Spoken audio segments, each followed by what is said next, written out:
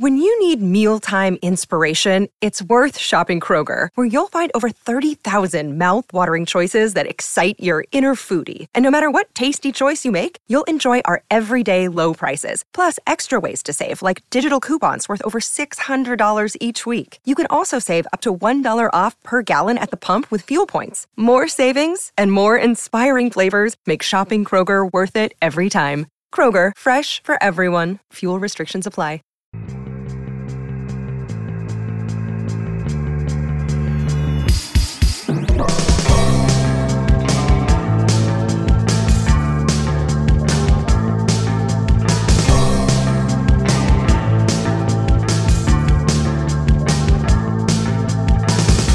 This is Conspiranormal.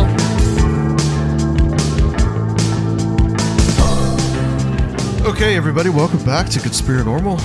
Myself and Surfiel are here, and we've got one of our favorite guests on the line. Been on this show, I think this is probably like the 15th or 16th time. I was thinking that, yeah. It's been a while. But we've got Aaron Gulyas. Aaron is a historian, written tons of books about conspiracy theories and about UFOs, and is also the host of the excellent Saucer Life podcast, which I am getting caught up again with. And we're going to do a little Patreon here later on about the Saucer Life and some of the stuff he's been talking about that. But tonight we're going to talk about his new book, Conspiracy and Triumph. And Surfiel and I have both read this, and it is an excellent book. And we're going to focus, I think, tonight not so much on the QAnon stuff because we've talked so much about that. We might talk a little bit about it, but I really want to focus on the NESARA and the UFO disclosure stuff. But you couldn't have avoided it, and you put it in really good context. Right. Yeah. Hopefully not jumping the gun, but one of the frustrating things about writing the book was that when I pitched it, QAnon was, it was still on 4chan at that point. It was early days. Nobody knew about it. By the time I got around to writing the QAnon section, I think I was working on it on January 6th last year. So, wow. Oh my God. I'm sitting there scrolling through, what was the one that went away? The social media site that got Parler. I was scrolling through Parler, and then Parler died. And then I was following, Lynn Wood on Telegram and sort of screen capping stuff as quick as I could. And just getting more and more depressed. Yeah, I saw all those references, and I was like, man, where's he getting all this stuff? He really doing the dirty work. I was writing it as it was happening, and I was. It took me months to finally delete Telegram off my phone because I was just sort of compulsively seeing what Lynn Wood was saying every day, and it started to rot my brain.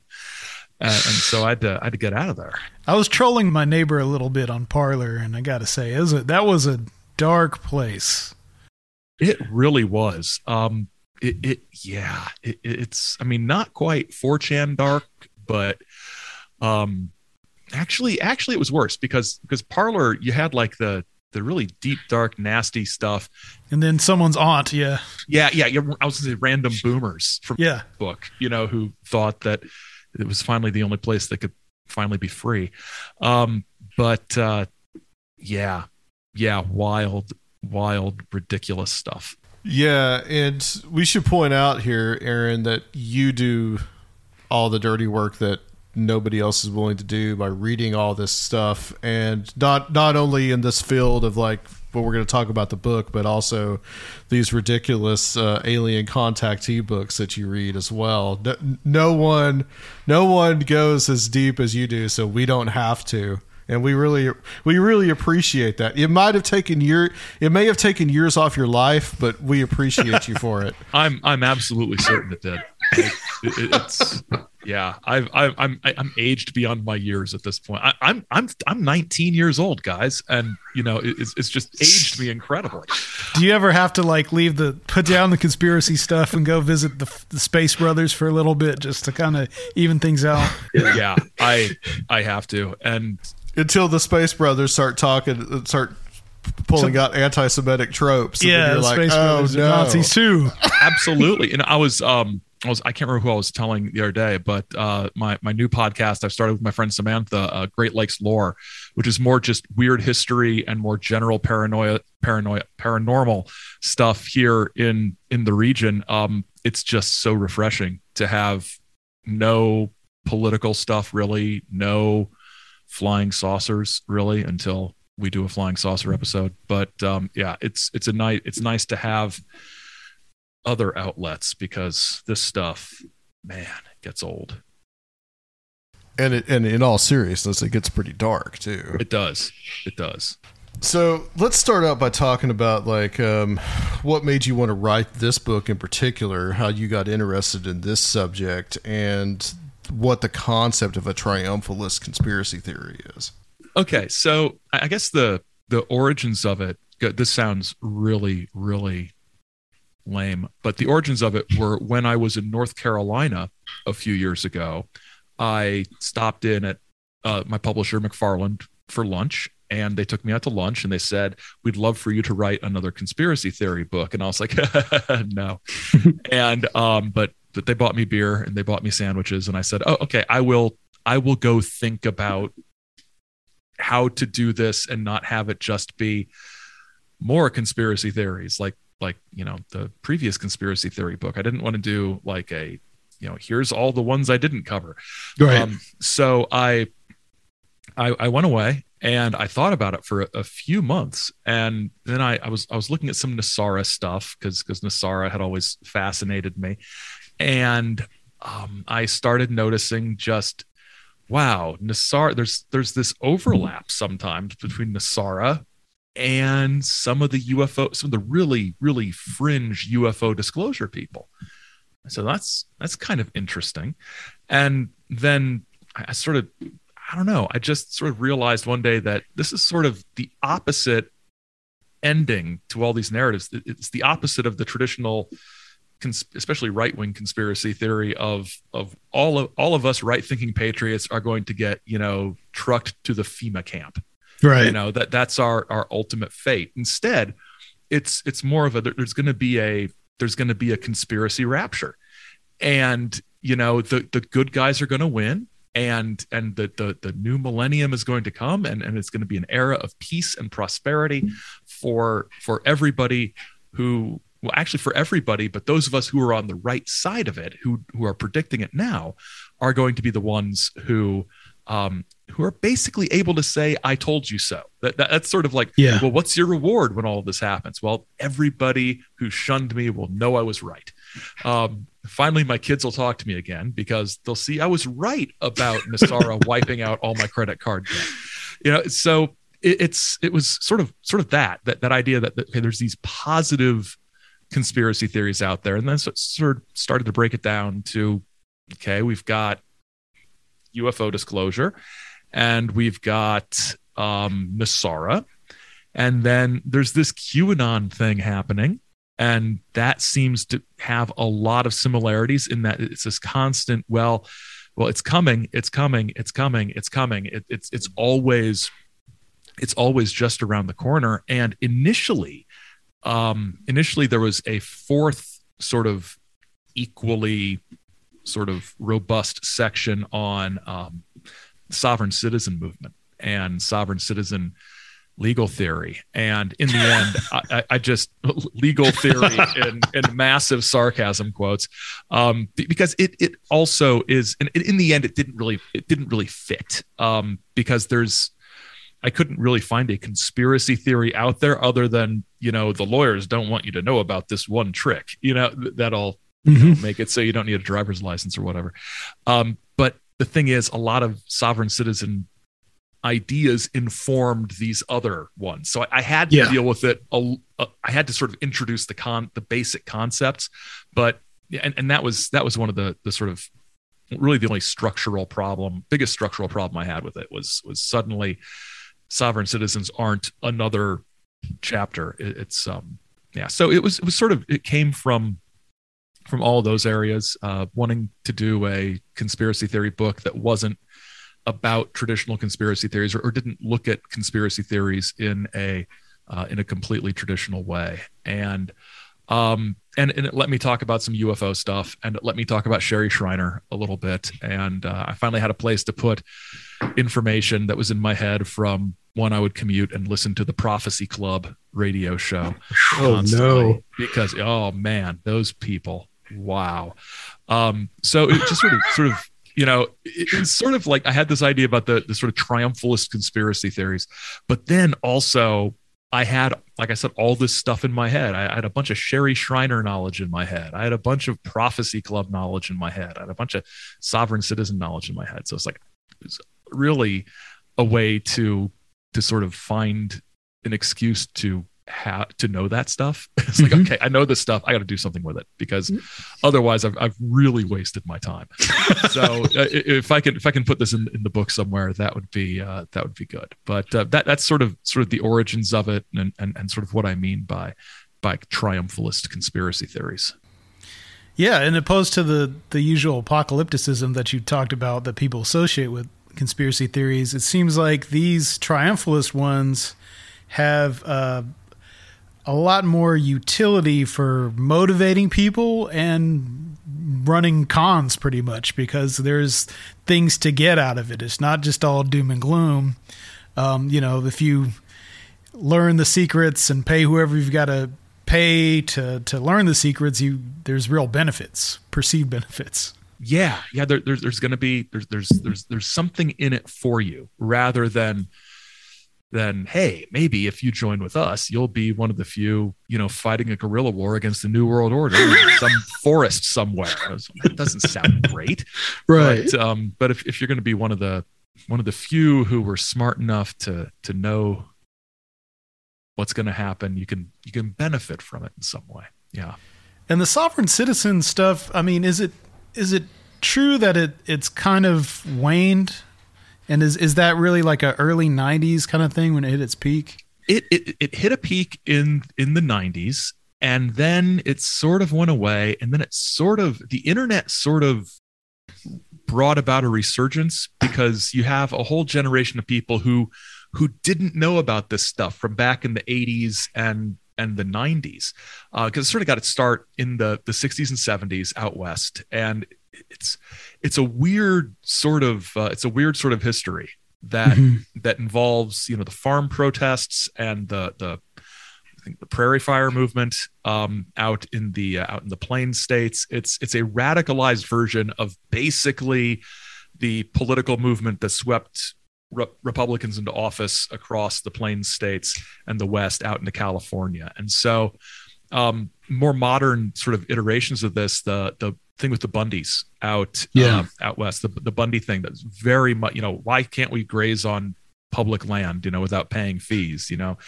We've got these theories about things that's very much related to some of the earlier sovereign citizen stuff. And if you go on YouTube, there's lots of fun videos of people, claiming that they are traveling, they are not driving, so they do not need a driver's license because driving is commercial, and I'm not engaged in commercial business. And if I'm not engaged in commercial business, the government cannot regulate me in any way. Guides published in the last 10, 15 years for police officers and judges and prosecutors. Okay, this is how you deal with this, because imagine you're, Fred the prosecutor, who gets handed this case, and you've got a defendant who is defending himself or herself, and they do nothing but talk about gold-fringed flags and refuse to acknowledge the authority of the court, and demand, talk about how they did not receive a summons because the name on the summons was in capital letters, and that is not their name. That is a government-created straw man, and that is not their natural person. I mean, if you're any kind of law enforcement or judicial official, this all sounds insane. So there've had to be guidebooks published by by judicial organizations that say, okay, this is what it is, and these are like 15,000 court cases you can use to throw these people out of court. So it's been around for a while. It comes and goes, it waxes and wanes, but it's a little more. It's a little quieter now. I think, well, this has always been the way it is, but the real action in the sovereign citizen movement isn't necessarily people living on compounds out west. It's people with websites selling you $80 PDFs and promising you new paperwork so you don't have to pay taxes. So it really, like, they do all the work for you. They do all the work for you. You just write your name on the line and take it down to the courthouse. And unless the government says that they reject it, it's completely legal. That's just put a notice in the paper, and if nobody sends you a letter in a month, you're a sovereign citizen or whatever. So there's still a lot of it going around. Yeah. One of the things that Serviel keyed me into a few years ago was the whole flying the flag of Morocco thing. That's another aspect of it, but that's more like, I guess you could say, the African American version of the sovereign citizen. The Moorish sovereign citizens, the Moorish sovereigns, is a sort of different branch. There was another sort of this was another sort of African American focused one that was sort of a made up country kind of thing, or some kind of like tribe that supposedly discovered America first and had a claim on the land. I mean, all this stuff just revolves around basically a way to get out of legal obligation by some kind of arcane understanding of the law that goes back hundreds of years, that if you understand it right, and like you say the magic words, you like unlock this esoteric aspect to the legal system. Yep. And it really is. And so it matched thematically with the sort of sense of, there is secret knowledge, and if you have the knowledge, you will benefit from it. It didn't fit in as well as I thought it would, but the whole 14th Amendment stuff about, it created two classes of citizen, and you can reject the one fake citizenship that makes you pay taxes. Yeah, it's the thing is, it's all just so confusing that because it reads like somebody read just enough of an old law book to pretend to know to pretend they know stuff, and then wrote down what they think sounded legal-ish. Yeah, that's what I was thinking, that like a lot of this stuff, and then in NESARA too, like depends on most people not understanding legalese. Right. So when they hear someone else speak what sounds legalese-ish, they're like, oh, well, he knows what he's talking about. Yeah. And like the citations of court cases, they always throw in these citations of court cases, and they don't, I mean, you look those cases up, and a lot of times they're not, you see a citation of a court case, your sort of assumption is, well, that must be the Supreme Court. And a lot of times it isn't. It's some like state Supreme Court case or circuit case from like 1904. Yeah. And they pull out one little phrase that has nothing to do with the rest of the case. And, see, this proves that the United States government is actually a Delaware corporation. It's it's like the King James Bible or something. Like, because these are semi-technical languages, they need an intermediary to interpret it for you. Yeah, you never see many people taking like the New International Version out of context. Like, well, that's written in pretty plain language. Yeah, right. But you throw some these and some thous and some words nobody uses anymore in there, and you can pretty much get away with anything. Yeah, they need someone to explain it. The King James Version is the only one approved by the good Lord Almighty Himself. If it ain't King James, it ain't the Bible. Jesus spoke Elizabethan English. Doesn't everybody know that? Which brings me to a question though too. Before we kind of move on, is about like kind of like, you mentioned this a little bit, but like the apocalyptic imagery and the end of days kind of imagery that is kind of imbued in some of these triumphalist conspiracy theories, because it does remind you of the type of like, well, Christ is going to return and we're going to have the 1,000 years of peace, and it's very utopian in nature. Yes, it is. Yeah, it really is, and it's how the end of the world is going to be for believers. And in this case, instead of believing in Christ as the redemptive Son of God, you're believing in a law that Congress passed but can't tell anybody about, and which is a pretty flimsy thing to put your faith in, really. But it really does have these sort of millenarian overtones to it. And always the sense of sort of almost, I don't know how I want to say it, almost arrogantly just being excited that you're on the winning side. Yeah. Because people like you have been persecuted for so long, by the banks and by the government and by the coastal elites and whoever's oppressing you this day. But absolutely a sense of sort of the happy side of the end times. Before we jump into some of these main groups, I wanted to mention how you talk about the changing environment of the academic study of conspiracy theory, and that's seems like in response to Trumpism and the ascendance of conspiracy theory itself to like more of a mainstream status. Yeah. And I think one of the best books about it is by Muirhead and Rosenblum. Their book, A Lot of People Are Saying, about what they call the new conspiracism. I think at the Strange Realities Conference, I think Michael Hughes mentioned this book during his talk, which I found great because it's one of those books I'd never heard anybody mention. I'm like, did I actually read this book? Did I dream that there was a book called this and that I read it? But so academics studying conspiracism have moved from sort of being very I would say kind of dismissive of conspiracy theory as, it's like, well, these are the fake things that people believe because this is their socioeconomic or political attitude and they've been led astray by these things. But the Muirhead and Rosenblum book about what they call the new conspiracism is basically, they argue that conspiracy theory itself has changed and conspiracy culture has changed.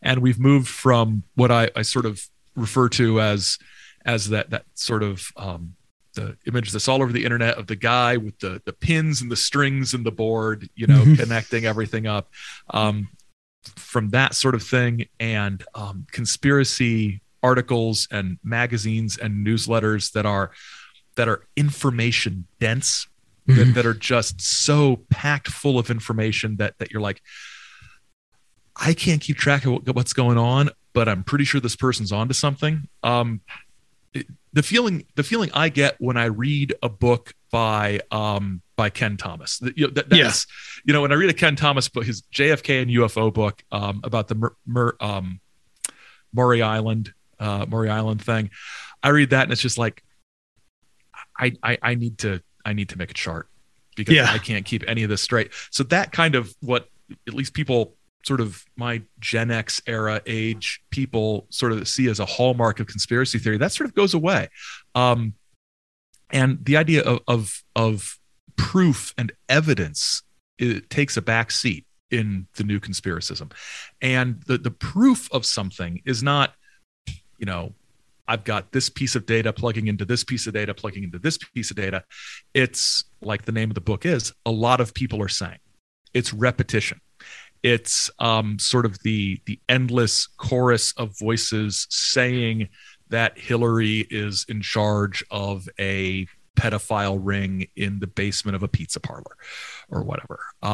And social media has helped fuel this because the way the algorithms work, you see more of what you express an interest in. Mm-hmm. And so I saw 5 articles that said X. It's all over social media that X is real. Well, it's all over your social media because you shared that one article that one time. And so it fed you more. And now you're just inundated with things and, you think it's real. I saw 5 stories. No, you saw the same story printed by 5 different websites. all of which can probably be traced back to Russia. So, you know, it's just this. It's a different thing. It's I think they also argue that it's inherently destabilizing. It deconstructs things. Older style conspiracy theories, you know, talked about, you know, returning to the Constitution or returning to the way things were before the globalists took over. And the new conspiracism is represented most by the QAnon type stuff is more nihilist. You know, what is our ideology? There's no fundamental ideology in some of these things. It's not, you can't go back and say, well, it's a very hardcore sort of strict construction of the Constitution sort of thing. Like a lot of right-wing conspiracies were back in the day. It's just, you know, it's anti things rather than pro things, if that makes sense. So it is different, and scholars have started looking at this. I think the Muirhead and Rosenblum book is good. I think Anna Merlin's Republic of Lies is a really good sort of journalistic on the ground exploration of what these people are sort of thinking and what their thought process is as they get involved with these things. And it features Sean David Morton before he went to prison. So that was, if anybody out there knows Sean David Morton or remembers him and his predictions from the Art Bell show. Stuff. So, just fun.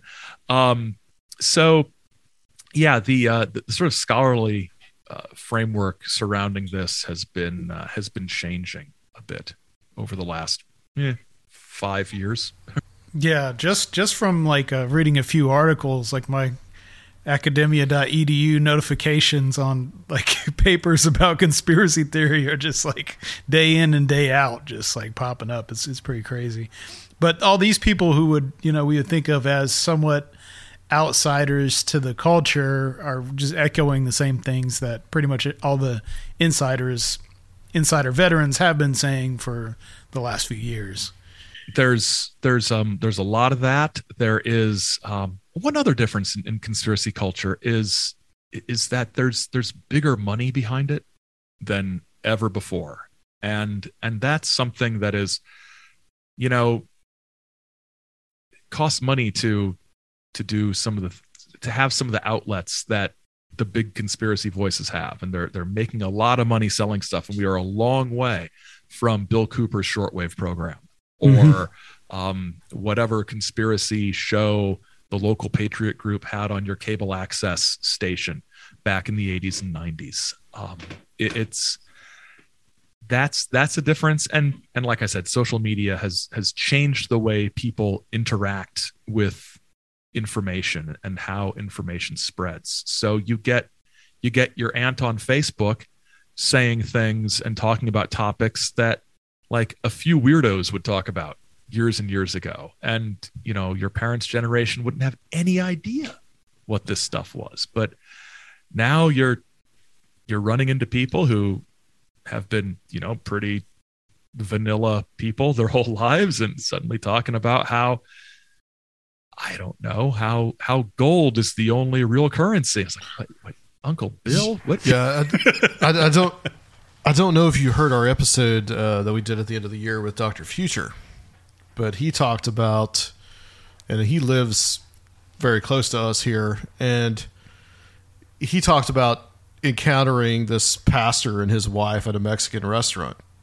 close to where we live, and asked them what's on their mind. And they basically just started talking about the kids in the dungeons and basically the QAnon stuff. And, you know, these are just normal, you would say just normal people. It's just grocery line conversation. Yeah. It's weird. I mean, and, you know, I see people that I grew up with, and we're just like sort of still friends with them, sometimes related to them. And, you know, growing up, they never had a political bone in their body except being vaguely unhappy about taxes and thinking that whoever was in charge probably wasn't doing a great job. And then suddenly they're sharing a YouTube video about the whole Wayfair conspiracy theory that, when you order something from Wayfair, nobody knows that stuff can't cost that much. And all their products are kids' names. And this person was like, I don't know if I believe it, but I think we should probably give this some serious thought, because it seems plausible. I think that's that insinuation you're talking about instead of like It's like, what? This could be this sounds like something that could be true. And then, since you have actual human trafficking being, a serious issue, it's easy for groups to glom onto that. And if you say, I don't think there's kids in dungeons and tunnels under Central Park, so you're saying human trafficking isn't a thing, then it's like,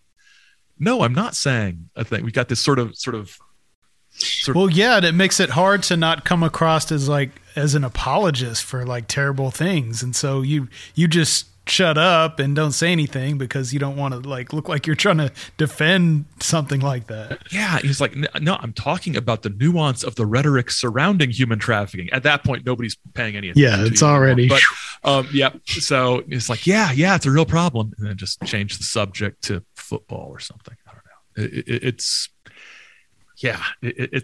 It's a weird world, and it's hard to even tell people you're interested in conspiracy theories anymore because suddenly you're one of those people, or you're so you think it's all conspiracy theories, and it's like, yeah, you can't win. So I just say I like flying saucers. It's probably easier. It's more neutral. More neutral. Yeah. It's not going. Yeah. Everything is. It's one of the. Just wait. Just wait. I know. Oh, I know. It's going to be. It's going to be the next thing to get politicized to the point where people can't have a conversation about it. Well, look, we'll get to this, but Michael Salla is going to have his way. So, well, let's get into NESARA.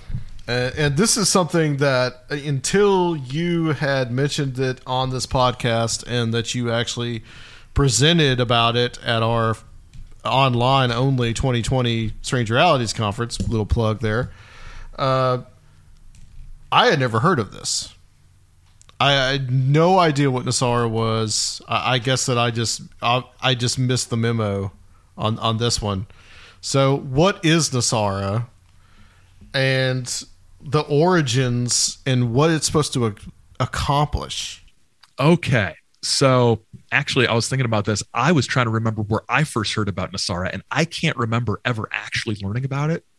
It's just like I always sort of knew it was there. I don't know where I first found it, but NESARA is an acronym for one of two things. The acronym changes depending on who you're talking to, which right? It's like one of the hallmarks of a real piece of legislation is that nobody knows its name, right? So NESARA stands for the National Economic Stabilization and Recovery Act, or the National Economic Security and Reformation Act. So this is supposedly a law that Congress passed in the mid-90s and that President Bill Clinton signed into law because a bunch of Navy SEALs forced him to, but then was instantly suppressed, and the Supreme Court placed it under a gag order. Thank God for those Navy SEAls. They're the real heroes. Looking out for America. That's right. Pointing. Is that what they say? Do they actually point guns at him? Were they just like? I think that the threat was implied. I think, although the Navy SEAls don't need guns to kill Bill Clinton. They could have done it with their bare hands. That's what rolled up newspaper. That's right. Which still existed in 1994. So the 1993, 1994, something like that. So the idea behind this law and the list of things it would do would grow over the years. But what NESARA was supposed to do was to do a number of things. It would initiate peace immediately, so all wars would end. It would restore constitutional law in America, which is a vague as hell statement, right? It would remove every government official from their positions because they had all been unconstitutional. And so there would be a new start, a new government elected. So NESARA would abolish states of emergency and declare peace. And the wars in, depending on what version of, generally Iraq and Afghanistan, that's generally the wars it's talking about. Wars in Iraq and Afghanistan would end immediately, because there had been 90 years of government and banking fraud. Nasara would zero out everybody's credit card balances and all their debts would be erased. Not bad, right? There would be a new monetary system. The Federal Reserve would be abolished, so Ron Paul would be happy. And it would abolish income taxes in the U.S. and create a national sales tax on new non-essential items. So basically, it's a law that would make everything better economically and politically. And where it got its start, its origins are weird, because Nasara started off as a sort of thought experiment by an economist named Harvey Bernard. And Harvey wrote about Nasara, and basically it was a system of tax reform and tax and monetary reform. It did not promise to do any of the things. It was not a law. It was a proposal. He had it published as a book, and he sent it to members of Congress. It was a thought experiment. He actually set up a separate website to sort of compete against the Nasara website, to say, I have nothing to do with Nasara. This is what Nasara really was. So it was one of those early, he snagged the .com before the Nasara people did. So that's what it is. And how it gets to this, how it sort of reaches into the consciousness is a complicated story. And it goes back to the 1990s and a guy named Clyde Hood in Mattoon, Illinois, but he's no relation to the Mattoon Gasser, the Mad Gasser of Mattoon. Thanks for clearing that up. Just want to make sure nobody's saying Clyde Hood is the Mad Gasser of Mattoon. But he started an investment scheme called the Omega Trust in the 1990s, and basically he go around giving lectures claiming to be an international trader that can provide you, insanely huge returns on your investments. And he wanted to use his position. He received a message from God that he was to use his position as an international trader to help all the little people, get out of debt and invest in his business. So you would give Hood $100 and you would get a 50-to-1 return on your money after 275 days. And at that point, you can either cash out like a sucker, or you can let it ride for another 275 days for another 50-to-1 payout. Sounds like a Ponzi scheme. Yes. There were investors from every state in the country, China, and Australia. Hood and his co-conspirators brought in about $12 million from this, which is just insane. And then they said, after 1995, we will have no more Omega investors. And they probably did one last round of get your money in for this last round of investing. So they closed off that one. And then he started up other programs and started employing his big investors as sort of the spokespeople for these new programs. Like, I've invested in Omega Trust and you can't, but you can get in on these other things. After a while, people started to wonder where the money was, and he was constantly saying, look, the money is coming. However, the government changed some rules, and so we can't get the money out right now. But keep waiting. And by 1999, the feds were onto him. In 2000, he and his co-conspirators were indicted on money laundering and fraud and filing false tax returns. Pled guilty, went to federal prison. He died in prison in 2012 at the age of 78.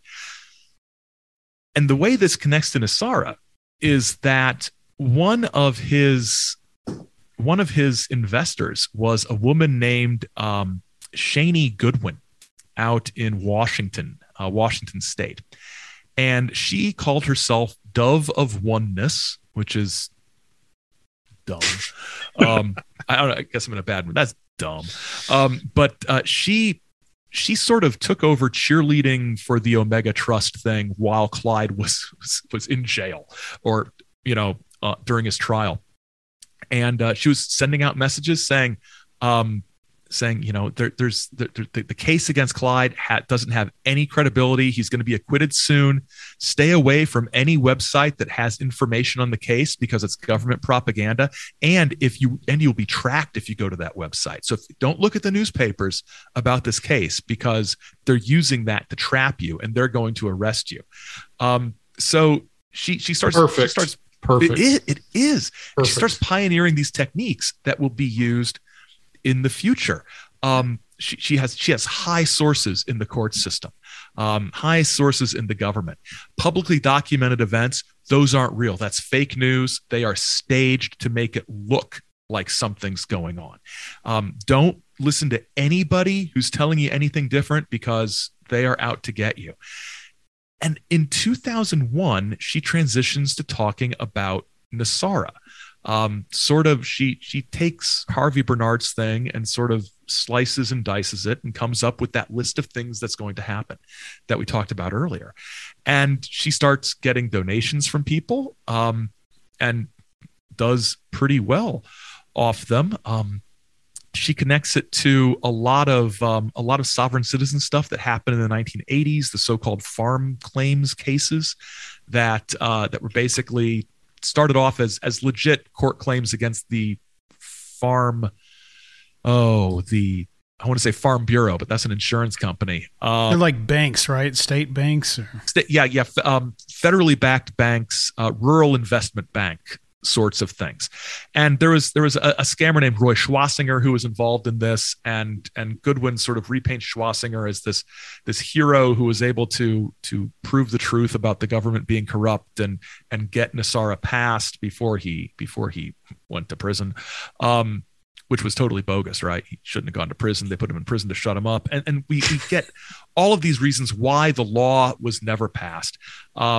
It turns out that the United States was taken to court at the World Court, and the World Court says you have to implement the NESARA law. And Bill Clinton said no, and then the Navy SEALs show up, and then it's scheduled to go into effect on September 11th, 2001. But George Bush destroyed the World Trade Center with, depending on who you talk to, orbital lasers or moon-based lasers, in order to not only to erase financial records that would have proved the existence of NESARA and the preparation to, there's different stories, but I think one of the stories is that one of the computers in the World Trade Center was the key computer that would have to be switched on to initiate the financial transformation. So the World Trade Center was destroyed to prevent NESARA from taking place, and people just run with it. She sends out daily email updates. It's coming. Oh, didn't happen. That's because this court in this one place has made this ruling, but everybody involved has a gag order and they can't talk about it. They talk about it, they go to prison. That's why if you ask any judge about NESARA, they will deny it. If you ask your congressman about NESARA, they will deny it. If somebody said, well, why don't they ask the president at a press conference? Well, by law, he has to deny it because there's a gag order. But that doesn't mean that people aren't working behind the scenes. And so she keeps this going, bringing in loads of donations to honestly, to support her mission in spreading the NESARA message. She never really, it's a question about whether she actually defrauds anybody, because a lot of times they weren't paying for anything other than her information about NESARA. Well, and her audience is the original audience of the people who were victims of this Ponzi scheme. It eclipses that, and then she's just promoting NESARA itself. And they tie it, and she ties it into it by saying when NESARA is passed, all of the Omega funds will be released. Yeah. Because the government's holding the Omega funds because they're evil. But once this is fully implemented, all that money you've invested will come back. So it's sort of the sunk cost fallacy. I'm this far in. I've got to keep going with this. And she brings in paranormal stuff. She one of the people in charge of this is one of the good guys is Saint Germain. The Hey, he's back. he's everywhere, man. He is the immortal Frenchman who's been around since the dawn of time and or 1712, who absolutely did not die in 1784. He was an Atlantean. He was ageless. I want to jump in just real quick on that, the Saint Germain stuff, because that comes up time and time again. And when I read that in your book, I was just like surprised, but not, because the Saint Germain stuff that pops up. I mean, she had to have some kind of exposure to the IM movement. Yes, I either that or as many places as Saint Germain has popped up. I think she probably could have gotten a brain full of Saint Germain, maybe without actually being aware of the origins of the whole thing. Her name is Dove of Oneness, so I'm sure there's some New Age garbage going on there. If you read more than 3 New Age books, I mean, I don't even know what kind of. Yeah. You walk into a New Age bookstore, pick any 3 random books off the shelf. Saint Germain is somewhere. 2 of them will mention Saint Germain, right? So I think that that's probably, if she wasn't, in the loop on Ballard, she was just deep into the New Age culture enough that it sort of sunk in. It may have come from Elizabeth Clare Prophet. That's my thought on that, because in the 70s and in the 80s, I mean, Elizabeth Clare Prophet, she grew out of the IM movement. She took the classes and all that, and then she and her husband started this whole other group that also extolled Saint Germain. So there's a In Search Of episode from the 70s that is about Saint Germain, and Elizabeth Clare Prophet is interviewed in the Saint Germain. What's in that episode, but what's also interesting about Elizabeth Clare Prophet, to kind of tie this into QAnon, is General Flynn, Michael Flynn, at one of these QAnon meetings, did this prayer. The 7 rays. That was verbatim from something Elizabeth Clare Prophet had prayed in the 1980s. Yes, that was wild when that happened. That was, I mean, that was, yeah, for so many different reasons, so strange that, and somewhat sinister and somewhat telling that there's the New Age conspiracy, and it's like, boy, people think would be in on that, not necessarily Michael I Love Jesus Flynn. Yeah, and Saint Germain, as by Elizabeth Clare Prophet's group, her cult, whatever, when she's interviewed in that In Search Of episode, she talks about Saint Germain being this source of human freedom and all these type of very, very kind of right-wing ideas. And I really think that this lady, she may have gotten this from Elizabeth Clare Prophet. That makes sense to me. That really does make sense. Yeah. So the thing about Shani Goodwin is she's dead. I meant to say that in a more graceful way, but she dies. And if NESARA keeps going, even without Dove of Oneness, because other copycat Doves of Oneness, they didn't call themselves that, but I sort of do, they pop up. And suddenly there's no longer one unitary voice sort of proclaiming the gospel of NESARA. And so it splinters into a billion different strands. But the message among all these people is very similar. And one of the splinters I look When you need mealtime inspiration, it's worth shopping Kroger, where you'll find over 30,000 mouth-watering choices that excite your inner foodie. And no matter what tasty choice you make, you'll enjoy our everyday low prices, plus extra ways to save, like digital coupons worth over $600 each week. You can also save up to $1 off per gallon at the pump with fuel points. More savings and more inspiring flavors make shopping Kroger worth it every time. Kroger, fresh for everyone. Fuel restrictions apply. When you need mealtime inspiration, it's worth shopping Kroger, where you'll find over 30,000 mouth-watering choices that excite your inner foodie. And no matter what tasty choice you make, you'll enjoy our everyday low prices, plus extra ways to save, like digital coupons worth over $600 each week. You can also save up to $1 off per gallon at the pump with fuel points. More savings and more inspiring flavors make shopping Kroger worth it every time. Kroger, fresh for everyone. Fuel restrictions apply. That is a guy named David Robinson, who I think he's out of prison. He might be dead. He went to prison for fraud.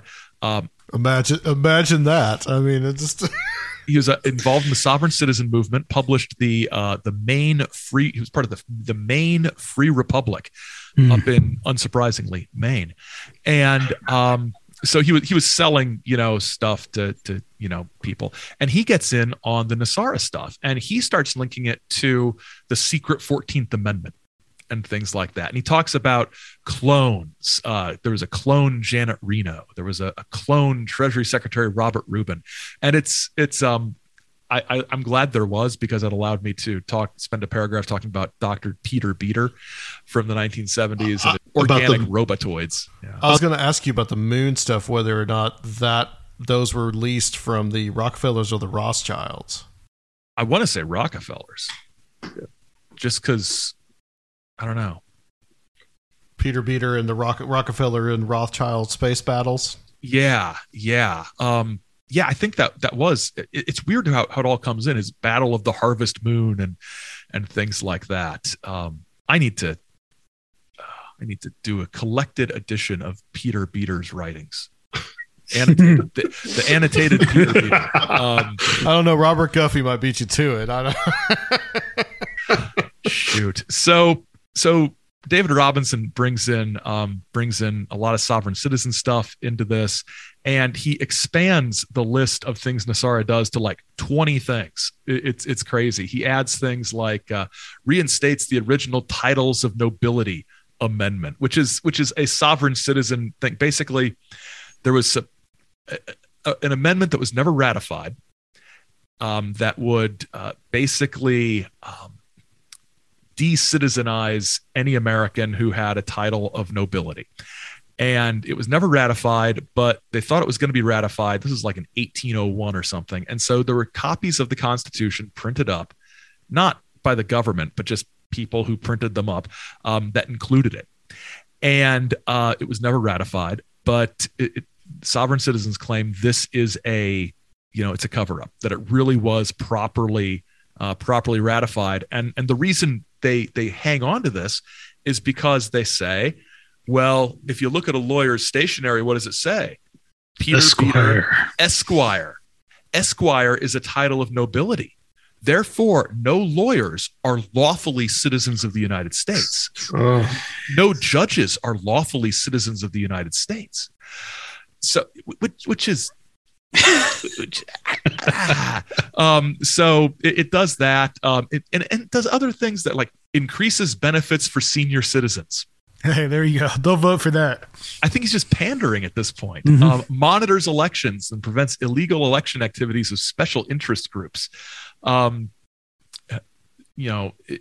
It releases enormous sums of money for humanitarian purposes, enables the release of 6,000 patents of suppressed technologies being withheld from the public, free energy, anti-gravity, sonic healing machines. So it just expands it to do all of these other things that actually tie into things like the UFO disclosure movement, that the secret government is holding all of these alien based technologies that would make our lives better. Here it's just, I guess they're just being kept secret because the government's mean or something. But so NESARA sort of splinters into a billion pieces. There's a version of it called GESARA for Global economic, blah, blah, blah, instead of national. This concept called quantum finance or something like that is brought into it. This is a new money system that, transcends reality in some ways. And of course, then you get cryptocurrency people running scams. Not that cryptocurrency is a scam. I mean, I've got my Bitcoin, right? But I've got like $10.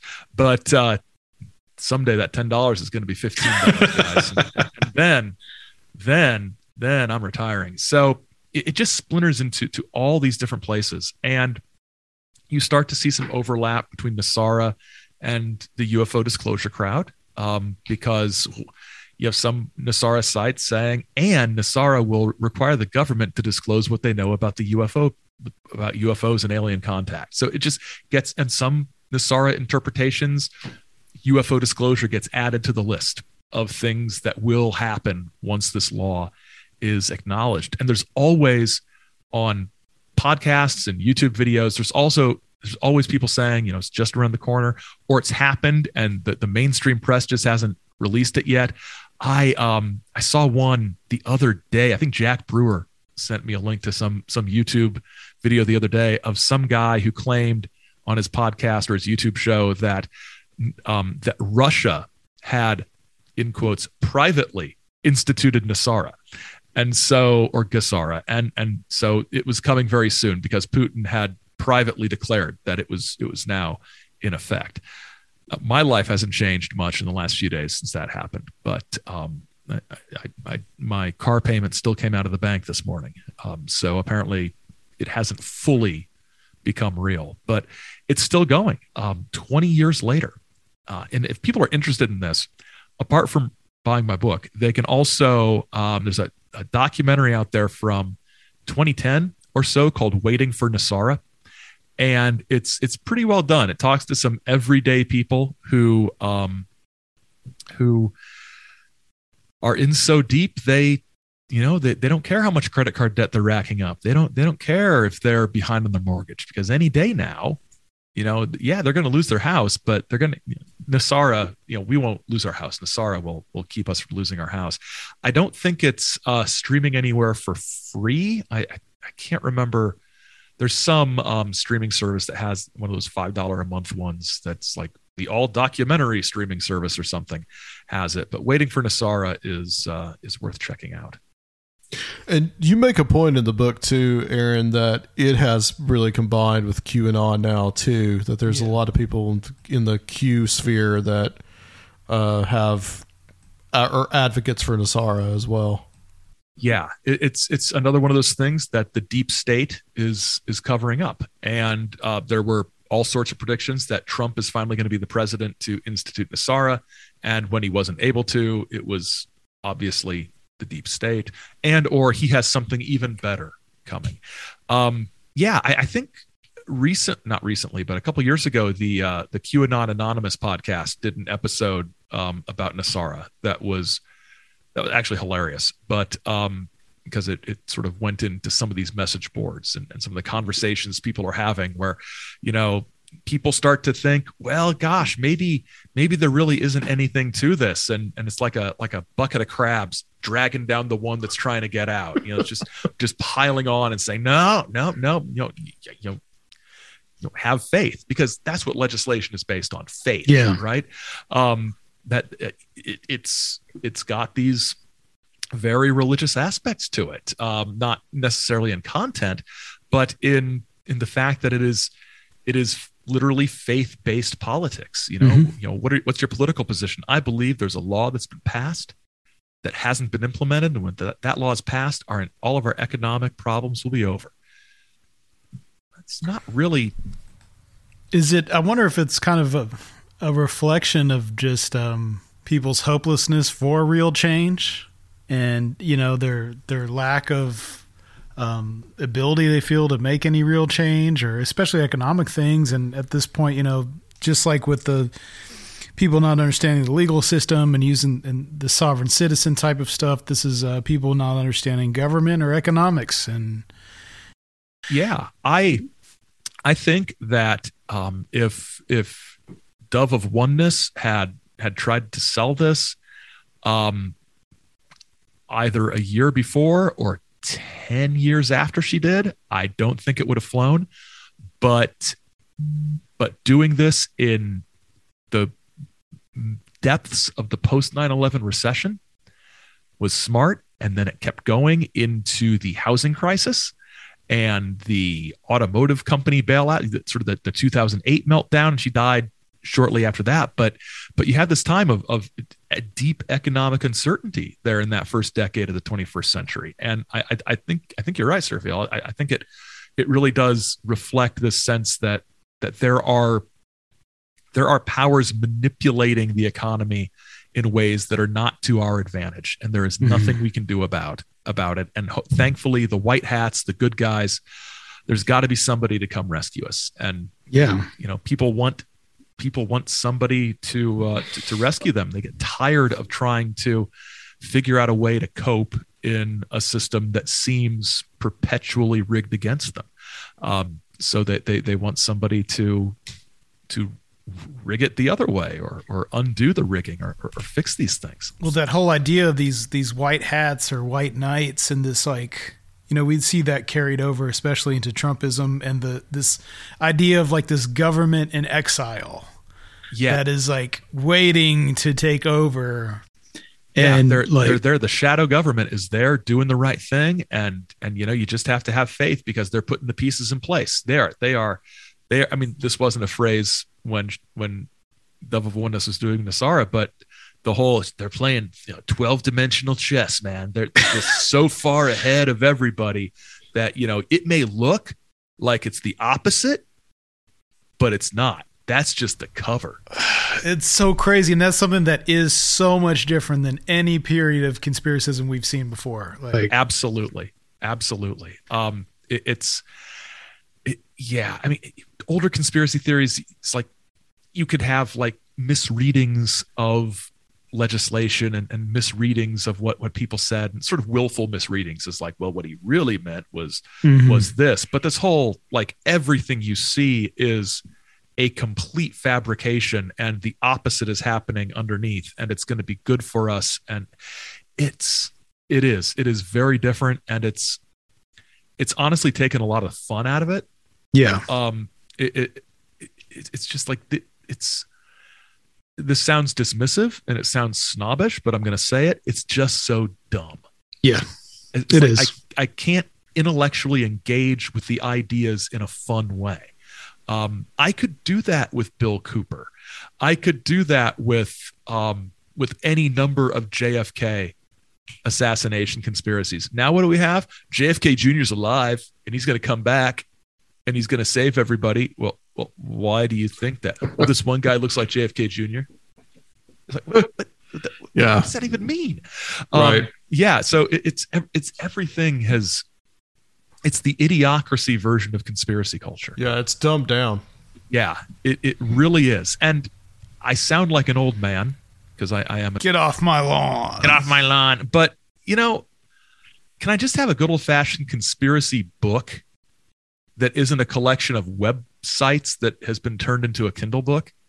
When I was working on the QAnon stuff, back before Amazon had its massive purge of QAnon related materials, I got a couple QAnon books with, this one has an essay by Joe M. and this one has something by Red Pill the World. And what it is it's like half the book was a transcript of a YouTube video. I was like, why do they cite just YouTube at the end? And I went, it's like, oh my God, it's the text of the book. It's a fucking YouTube. What the hell did I pay $10 for? Scholarship. It's just ridiculous. And what's great is after Amazon purged QAnon stuff from all of their merchandise and books, the person reprinted one of these books and just like changed QAnon or Q to just the plan.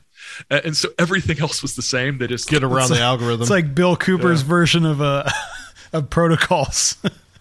Just replace it with the Illuminati. Replace Jews with Illuminati and spell Zion with an X. And we're all set. He doesn't do that himself. He tells you to do that at the very beginning. Right. Yeah. In order to keep whenever you see those, well, a couple of things I wanted to point out specifically about Nosara is that there's a very much like a year of Jubilee aspect to this, like from the Bible. It's supposed to be every 7 years. So every 49 years, there's a forgiveness of debts and these type of things. But then also there's, and the UFO disclosure movement is going to do this too.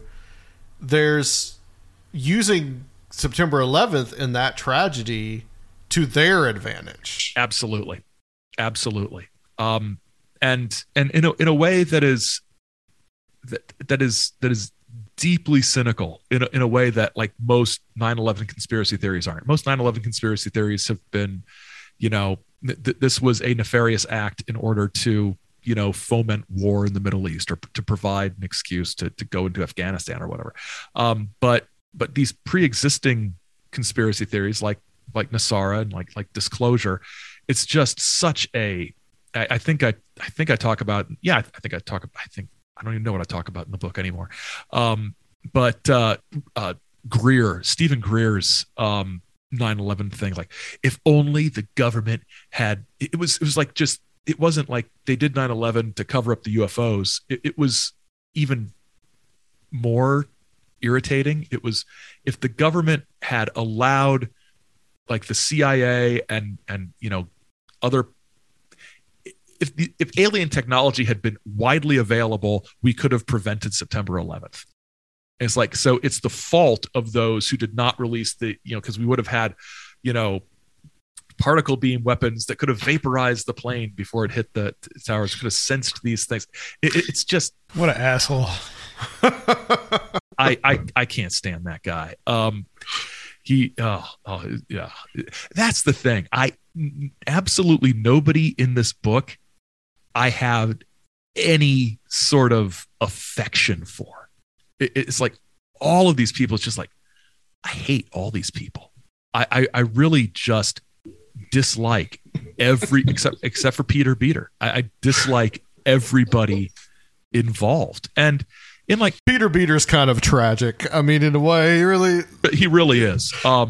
He was not a well man. But in my other conspiracy theory book, or the UFO books, I mean, Bill Cooper is fascinating, especially if you read the Mark Jacobson biography that came out. He's got some tragic elements to him as well. He's just a deeply flawed and deeply wrong person, but he's interesting and entertaining. All the JFK stuff, that's just so sort of nerdy and sort of, you just want to give the person a hug and say, look, do you just want to have a milkshake or something? Just relax. You just like, aw, bless their heart. But this stuff, the combination of dumbness and cynicism that just floods through this, and the fact that it's all a grift. Yeah. It's not. It's just so, because it's harder to do that with the apocalyptic stuff. Exactly. What are you selling? Starving to death? The best you're going to do is hopefully make a profit on the canned food you're trying to sell. Yeah, or get people to invest in gold, but that's about it. Yeah, it's so this is pretty weird, but and pretty annoying. But one of the things I found interesting about Nosara is that I said it sort of splinters into multiple areas. There's also people who completely misunderstand what Nosara is, which is hilarious. And Sherry Shriner was one of those people who was like, Nosara is bad. Nosara. Well, she didn't misunderstand it. She sort of took the view that Nosara was a demonic New Age sort of cult thing. It's the financial system of the New World Order, because Saint Germain, it's got all these New Age figures, so it must be it must be bad. It's the Great Reset. Yeah, the Great Reset is, it's all that stuff. And so Shriner, sort of comes out swinging against Nassara. But the Prophecy Club folks, Stan Johnson and the Prophecy Club, he's just a dumb guy who doesn't understand what he's reading half the time. And he talks about it as being just like the Great Currency Reset, that sort of thing, and ties it into his Bible prophecy outlook. And his Bible prophecy outlook is different than everybody else's on earth, because he's weird. If anybody out there is familiar with the Prophecy Club, you've got my sympathy. That is a rabbit hole of stupid.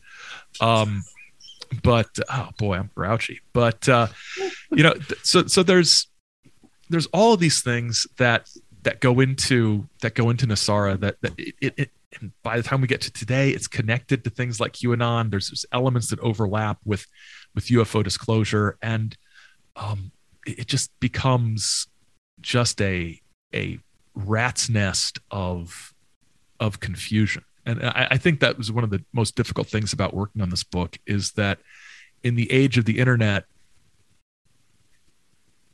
everybody with a web page or a Twitter feed or a Facebook page has their own interpretation. What is Nassara? What do people believe Nassara is? Well, there is no one Nassara thing. What is QAnon? And especially once the Q drops stop happening, what is it? It's whatever anybody who sounds like they have some authority says it is. And it just becomes so splintered. Well, it's becoming its own religion. It's becoming cult-like in and of itself. Yeah. And you mentioned the whole JFK Jr. thing. Look what just happened in Dallas back in November. And as far as I know, they're still there. And we're waiting for the Jonestown moment to happen. I would not be surprised if we see something like that.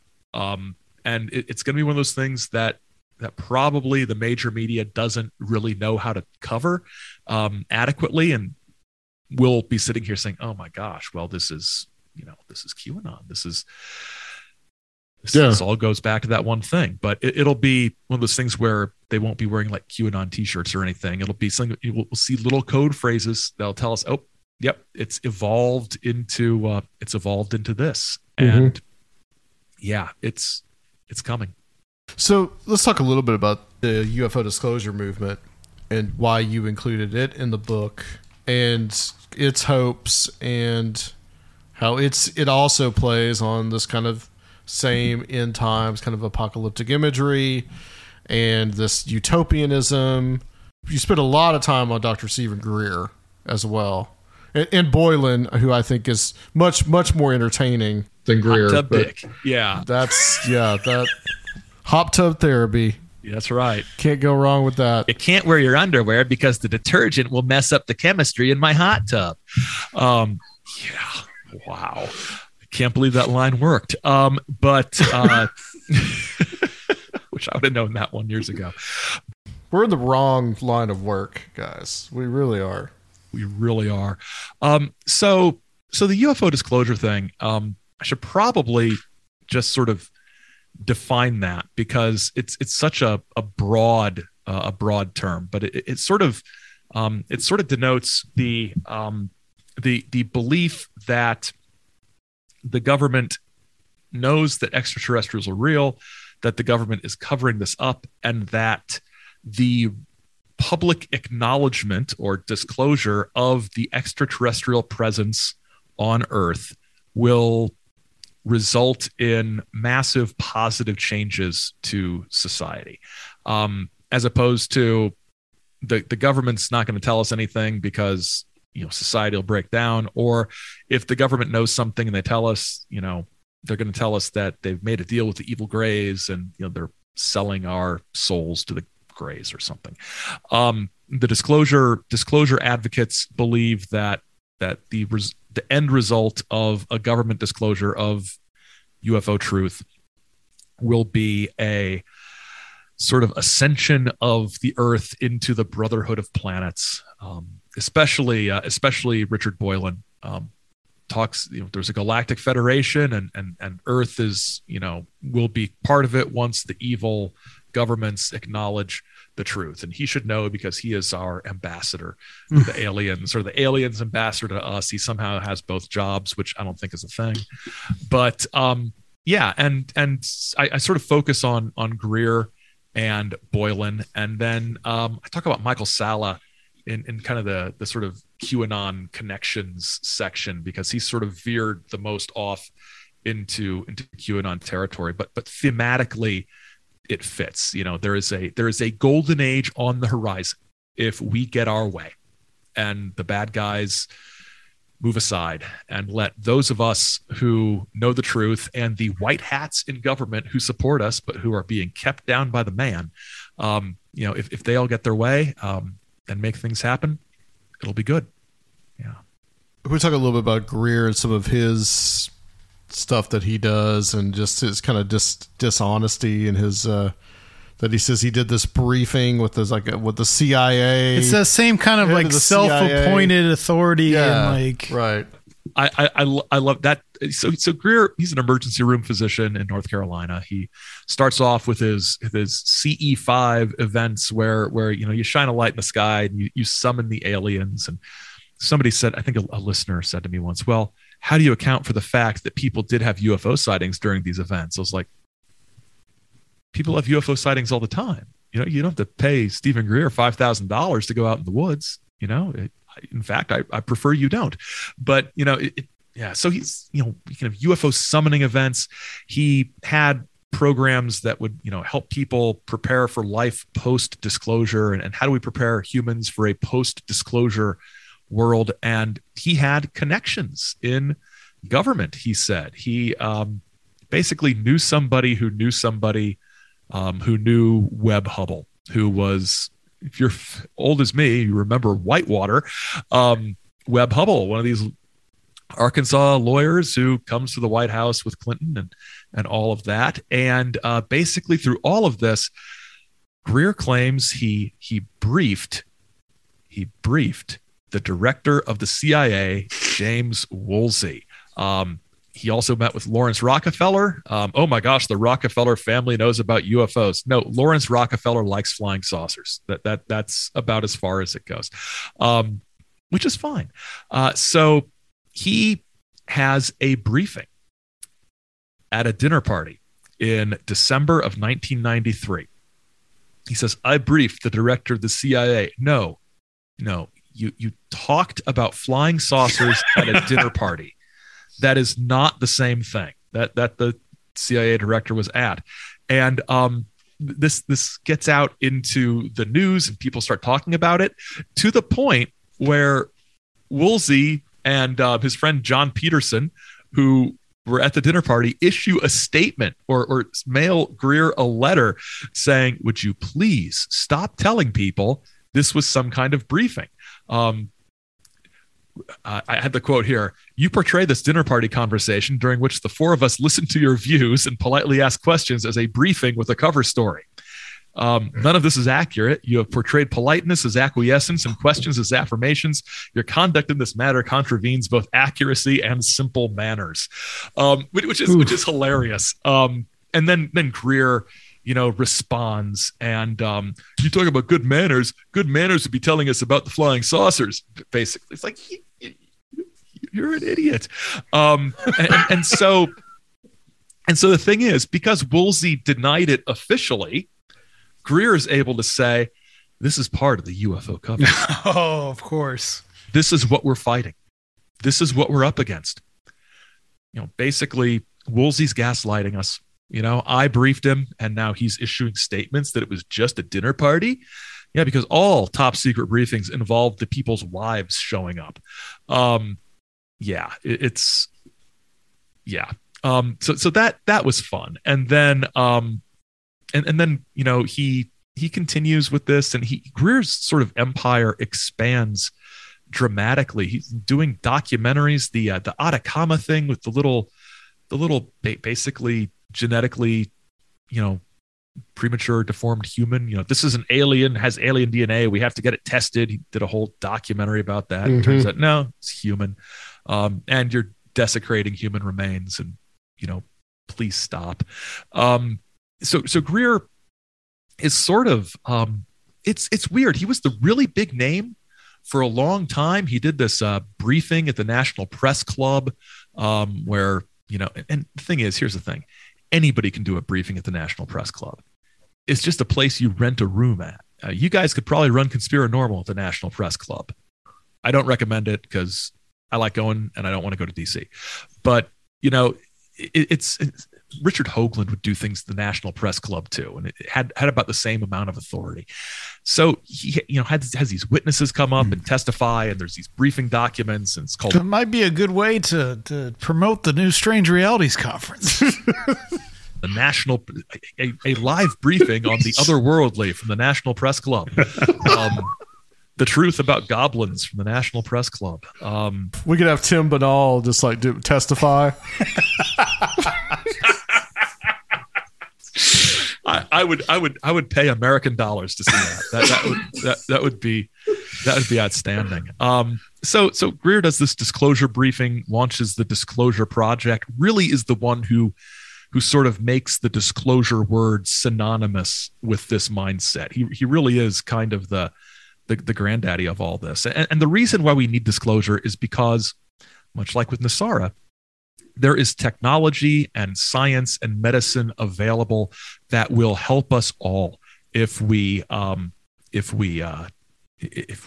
have the truth. But sadly, we don't have the truth, and people are suffering because of the lies the government is telling. But the future is there.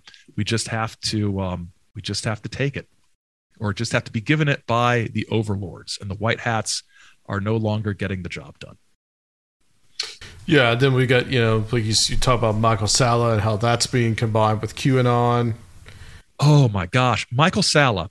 I just need to mention this. Michael Salla, probably my favorite jaw-droppingest WTF moment in all of this was Michael Salla interpreting some numbers in a Q drop as corresponding to numbers in the corresponding to digits in ISBN numbers of UFO books.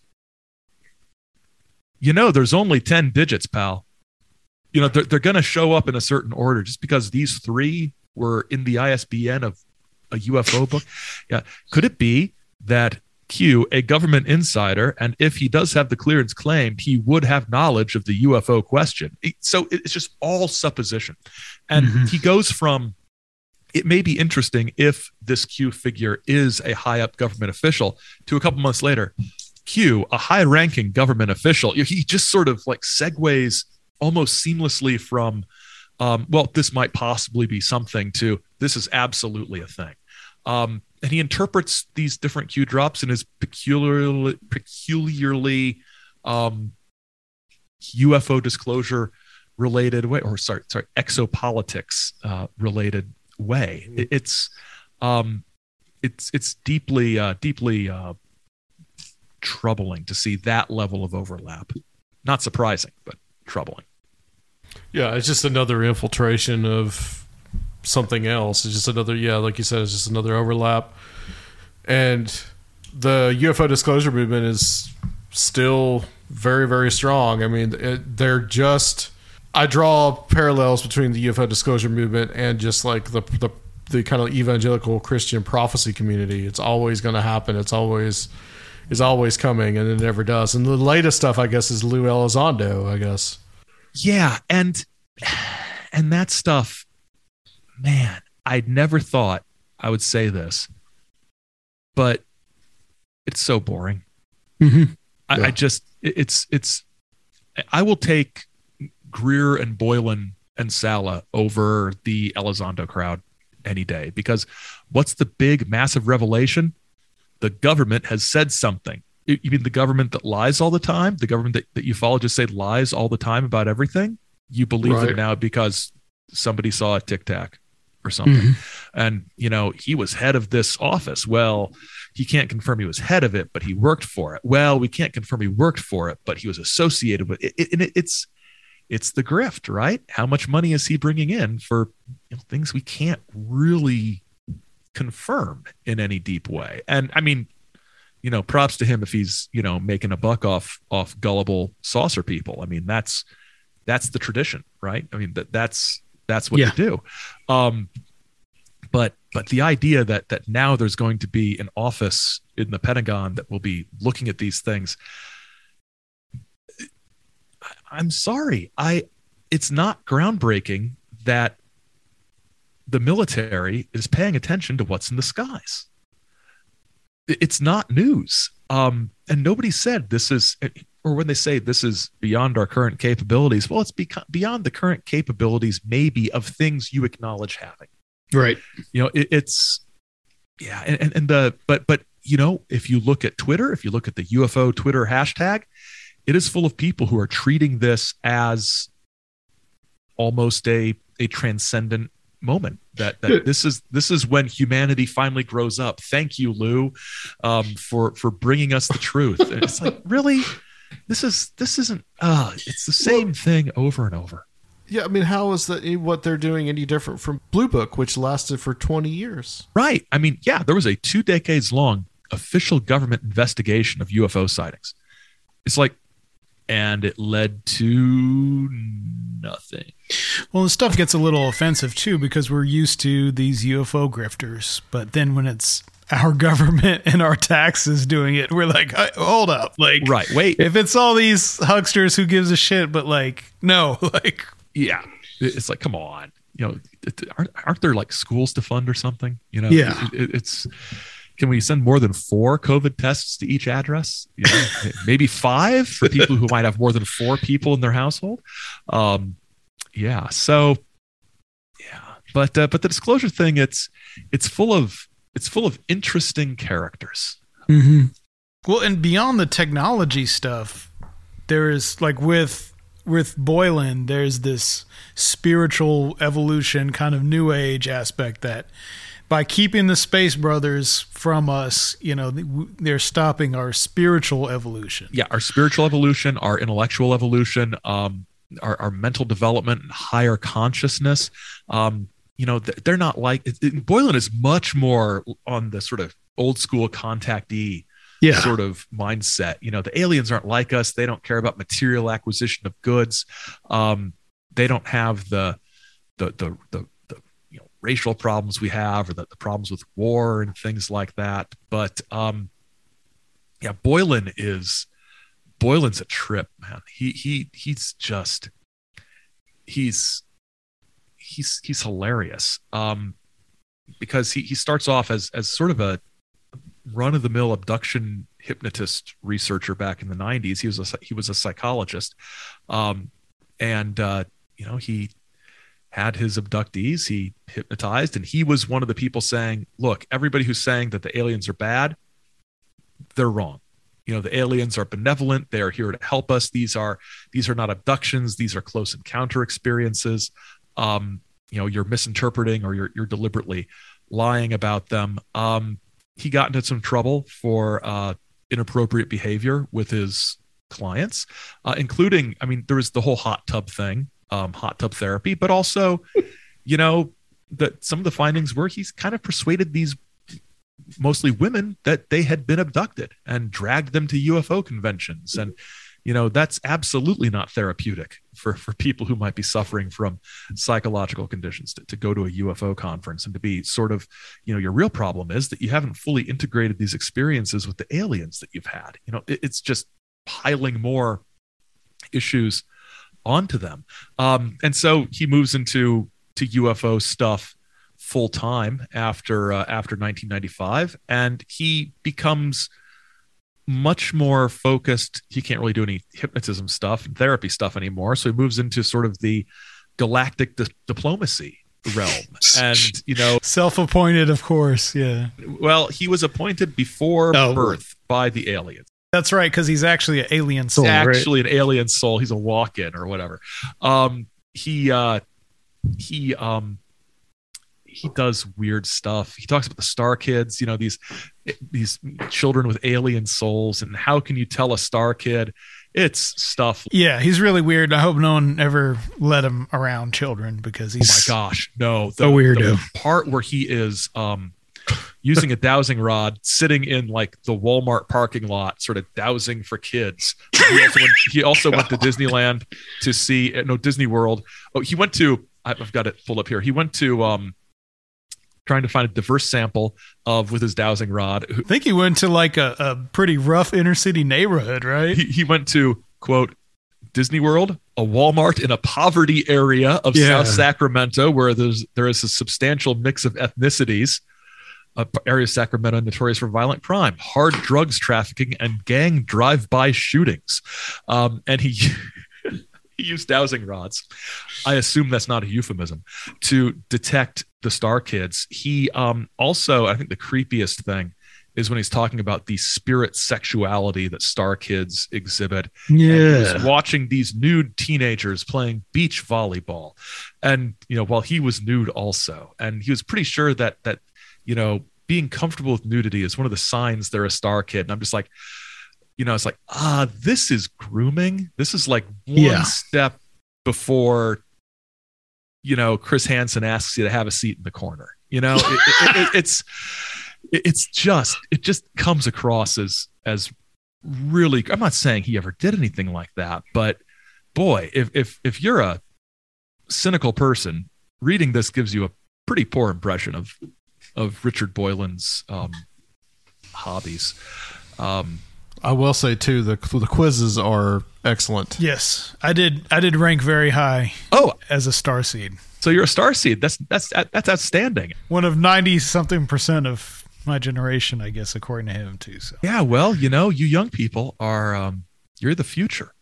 Me, I'm no starseed because lights don't turn off when I walk in a room or blow up, and I've never been told I have an old soul. I've been told I need to grow up. So I don't think I'm a starseed. But yeah, the UFO disclosure stuff is really sort of outstandingly sort of variable. It's everything from just the sort of hardcore, the government's covering stuff up, to Richard Boylan playing, cosplaying as an alien ambassador. It's just all kinds of stuff. Yeah. I mean, that idea of cosplaying and alternate reality games, infinite games. I mean, that's really what people are adopting with a lot of this stuff. It's really becomes a part of their identity, and it's like a lifestyle. It really is. It becomes who they are. And if you talk to them, that's, what's their personality? Their personality is they're one of those UFO people, one of those disclosure people. It's not an interest they have, like maybe ufology fans of the past. I mean, there's always been obsessive types, but when you stake your entire future as the human species on this being true, it tends to become kind of an obsessive thing. Well, Aaron, this has been excellent. Thank you so much for coming on. This, as I said, was an excellent book. Can you tell people where to find the book and also where they can find your two great podcasts? Okay, the book, actually, the easiest place to get it is on Amazon. I think this one is relatively reasonably priced. So I want people to know I had nothing to do with the price. Nothing to do with me whatsoever. So, but compared to one of my books that only came out in a version that was $80, I like this one a lot. Was that the one about the old like educational films? Well, that one wasn't cheap either, but the $80 one was by the same publisher. It was about conspiratorial and paranormal science fiction TV. Okay. Which, it's a good book. I like it. It's just like only 8 people have ever read it. So, and one of those is Banal, who I gave a copy to because my luggage was overweight when we were in Canada. I just like, here, Banal, take this book. I got to get my luggage under 20 pounds or something like that. So, so Amazon is the best place to find that. Although anywhere you find books, you can get it. You can get it also from the publisher, McFarland. So you can get it from them. But and it's pretty much the same price everywhere. You can find me at saucerlife.com and GreatLakesLore.com, the two podcasts I have, and I'm on Twitter at Saucer Life as well. And you can find those podcasts anywhere you can find podcasts. And in about a week and a half, 2 weeks, we're going to be launching the Chizo Media Patreon. We're actually doing the Patreon thing. So we'll see how that goes. But I've got some, Sam and I have got some fun things planned between the two shows that we're going to be offering, and things that might be too goofy for people who aren't paying customers. So we'll see what happens with that. Should be fun. New ways to interact with y'all, and yeah. Are we going to hear more from the Saucer Wife on Saucer Life? The Saucer Wife is insisting she be Patreon exclusive. Okay. she's not. But yeah, she'll be on there, and she'll be on the regular show too. Sparingly, she's like, I don't want to. I'm an attraction. I'm not like, I can't let people get too used to me. I'm just too much for them to handle. It's like, yes, dear. I understand that. Yeah, that's where I am. Awesome. All right. Thanks a lot. Well, thank you. In closing here, Aaron's going to stick with us. We're going to do a little Patreon section about some of the Saucer Life stuff, but we're going to close out the show. I do want to say, guys, that it should be out by the time this episode is out. Pennyroyal season 2 is out, and episode 2 features moi. That's right. Your and so very own Conspiranormal co-host. Yeah, Surfiel is going to be in that episode, and you can tell just a little bit about what you're talking about. Yeah, I'm waxing poetic a little bit about Mr. James Shelby Downard and the mythos and characters associated with him, and got some alongside some very interesting people who I look up to a whole lot, who are some of the leading experts on James Shelby Downard lore. So thanks to Nathan and the Pennyroyal guys for including me on that. And it's quite the episode. Can't wait till it comes out and everyone else gets to hear it. Yeah, we'll be having them on here in 2 episodes from now, but next week we are going to be starting our own monthly episodes about conspiracy theory and about the history of conspiracy theory, and we're calling that working title right now. We're not quite sure. Okay. Yeah. Okay. Well, stay tuned for that, guys. That's going to be the next episode. And episode 400 is coming up as well. And we're going to do something special for that too. So stay tuned for all that. And Patreon, of course, is available. So Surfiel can tell you where to find that. Patreon.com/Conspiranormal. You can join the International Association of Conspiranormalists and catch one of these weekly Patreon episodes like we are about to do with Aaron. For $10 a month, you will get admission into our Strange Realities online speaker series that we're about to start having in February. Mm-hmm. Featuring Kiki Dombrowski for the first one. Kiki Dombrowski, and that is going to be available to the public as well. But that $10 subscription will get you in the door of all those. And for the $20 and up, you can join the ancient circle of strange realities, of which I have heard rumor that Aaron Golias himself here became a member of and was initiated into those ancient mysteries of the circle of strange realities at the Strange Realities. My life has never been the same. So you guys can join in that illustrious illumination as well over at patreon.com/Conspiranormal. All right, guys. Thanks for listening, and we will be back next week, as always, on Conspiranormal.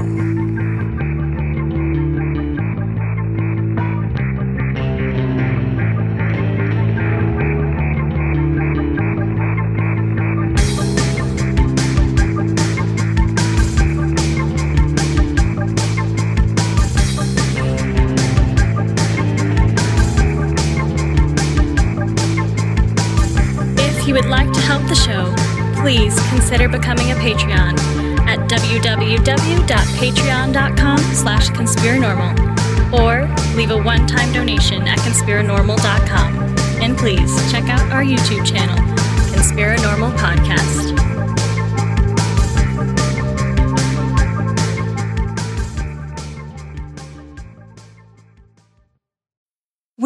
need mealtime inspiration, it's worth shopping Kroger, where you'll find over 30,000 mouth-watering choices that excite your inner foodie. And no matter what tasty choice you make, you'll enjoy our everyday low prices, plus extra ways to save, like digital coupons worth over $600 each week. You can also save up to $1 off per gallon at the pump with fuel points. More savings and more inspiring flavors make shopping Kroger worth it every time. Kroger, fresh for everyone. Fuel restrictions apply.